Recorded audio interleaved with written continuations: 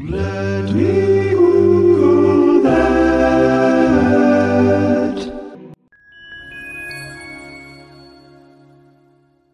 I still have yet to figure out the meaning of this, but my first conscious thought when I woke up this morning at like 5 o'clock was Spiro Agnew. Now, I vaguely knew that he was a politician. Beyond that, couldn't have told you in what capacity or really what time frame exactly, and I really couldn't tell you for sure that he was even a real person and not just some weird name that I made up in a dream. But anyway, literally I was in my bed, I woke up and I opened my eyes in my bedroom and was like, Spiro Agnew. And I mean, it really felt like there was a reason for this. I can't imagine what it was, but anyway, obviously the first thing I did was pop his name into Google and bring up the Wikipedia page to figure out who this bastard was. And I mean, I don't know if there's some symbolism in here somewhere, but anyway, I just wanted to share with you what I found, because I mean, in terms of randomly having the name of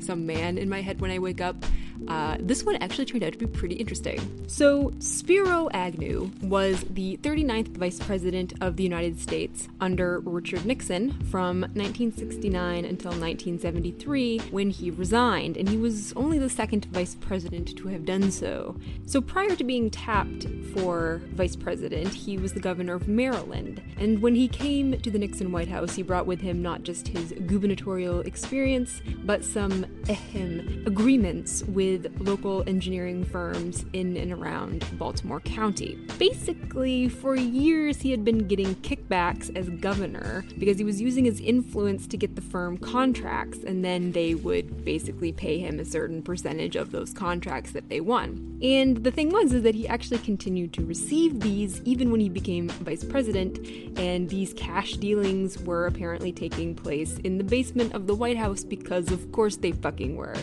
So rumors of his corruption had been circulating for years, but it wasn't actually until Maryland got a new attorney towards the early 70s, I think it was 1972, that they launched a formal investigation to substantiate the claims. So here's the thing.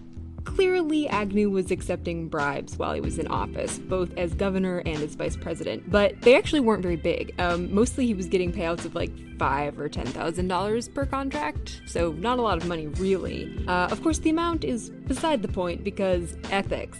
At least that would sort of be our reaction today, but in the 70s it really wasn't that clear. What didn't help Agnew's case was that he was publicly denying it, and he was also being really shifty about it during a time when the Watergate investigation that would ultimately take down Nixon was in full swing. So the scene in DC at that point was definitely one of high suspicion. In the end, even though it was clear that he was accepting bribes and was doing all kinds of shifty political stuff and definitely doing it at a really high level because he was vice president, what they actually got him on in the end was tax evasion. Because here's the thing, kids, if you don't pay your taxes on your kickbacks, then the IRS is going to come find you because that's a crime.